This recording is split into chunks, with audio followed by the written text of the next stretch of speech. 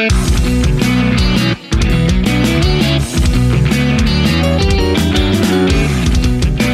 everyone, welcome to Root of the Cause Radio. In today's episode, I'll be getting into the blood sugar marker fasting glucose. I'll also discuss non-fasting glucose, some of the at-home hacks you could do relating to glucose, as well as some of the various ways this test can be skewed and what, if anything, can be done about it. And now for the disclaimer. Please keep in mind that this program is not intended to diagnose or treat any disease or health condition and is not a substitute for professional medical advice. The Root of the Cause podcast is solely informational in nature, so please consult your healthcare practitioner before engaging in any treatments that we discuss on the show. Okay, so I stated before that today I'm going to be talking about the blood sugar marker fasting blood glucose. The question is there value to the test? And if so, how much? If not, why? Are there better tests? Are there tests that are more accurate, more valuable? I'm going to get into all of that. Okay, now fasting blood glucose is a good marker, all depending on what its utility is for. Now, there's some research that indicates that a fasting blood glucose between 80 and 90 is the range that is found to be optimal. So with that said, knowing your levels is probably a good thing. So is there even a downside and/or limitation to the test?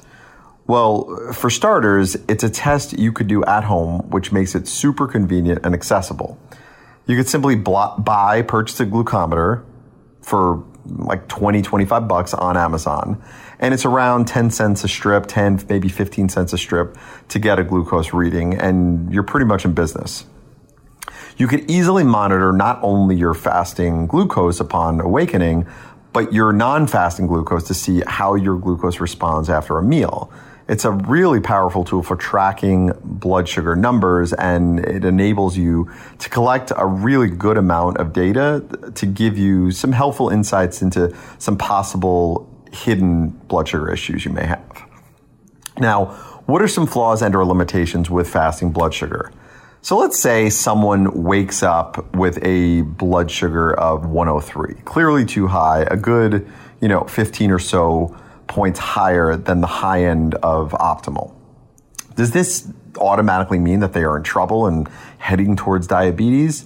Not necessarily, right? The fact is we have 4 hormones responsible for raising blood sugar and only one that helps lower it. Now, 2 of those hormones, cortisol and epinephrine, are stress hormones. That means sleep is going to impact blood sugar because sleep or lack thereof impacts stress hormone levels. So there's also, you have food sensitivities, which can raise cortisol. You could have relationship stress, work stress, even the stress of getting your blood drawn at the lab can impact the results. All of these things can and will impact that blood glucose reading. It also, only tells you what your blood sugar is at the very moment the draw was made. It doesn't tell you really anything else. So with all that said, fasting glucose does have a lot of value, but it's also extremely limited.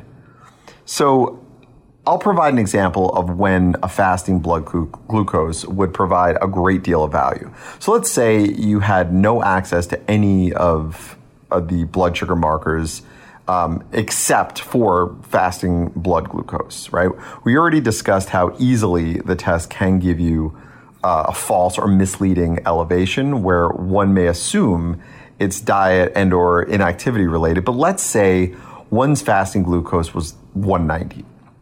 Now, while those pitfalls I mentioned earlier still do exist, once your levels are so high that it goes beyond what any variable could help to skew, it then serves as a valuable red flag whereby some serious interventions would likely be advised. It would be highly improbable for someone to have a fasting blood glucose of, say, 83, and then suddenly the next day jump to 190 in a fasted state because of a stress response. That would be an example of the fasting glucose being a fantastic tool whereby further digging would be needed. Now, in the next episode of Root of the Cause Radio, I'll be getting into another blood sugar marker that has, in my opinion, a wider degree of utility. Okay, well, I want to thank everyone for tuning in. If you liked the content on today's episode, don't forget to subscribe and to leave a 5-star rating. All right, well, that about does it for today. Until next time. Take care, everyone. This podcast is for information purposes only. Statements and views expressed in this podcast are not medical advice. This podcast disclaims responsibility for any possible adverse effects from the use of information contained herein. Opinions of guests are their own, and this podcast does not endorse or accept responsibility for statements made by guests. This podcast does not make any representations or warranties for guest qualifications or credibility. Individuals on this podcast may have direct or indirect financial interest in products or services referred to herein. If you think you have a medical problem, consult a licensed physician.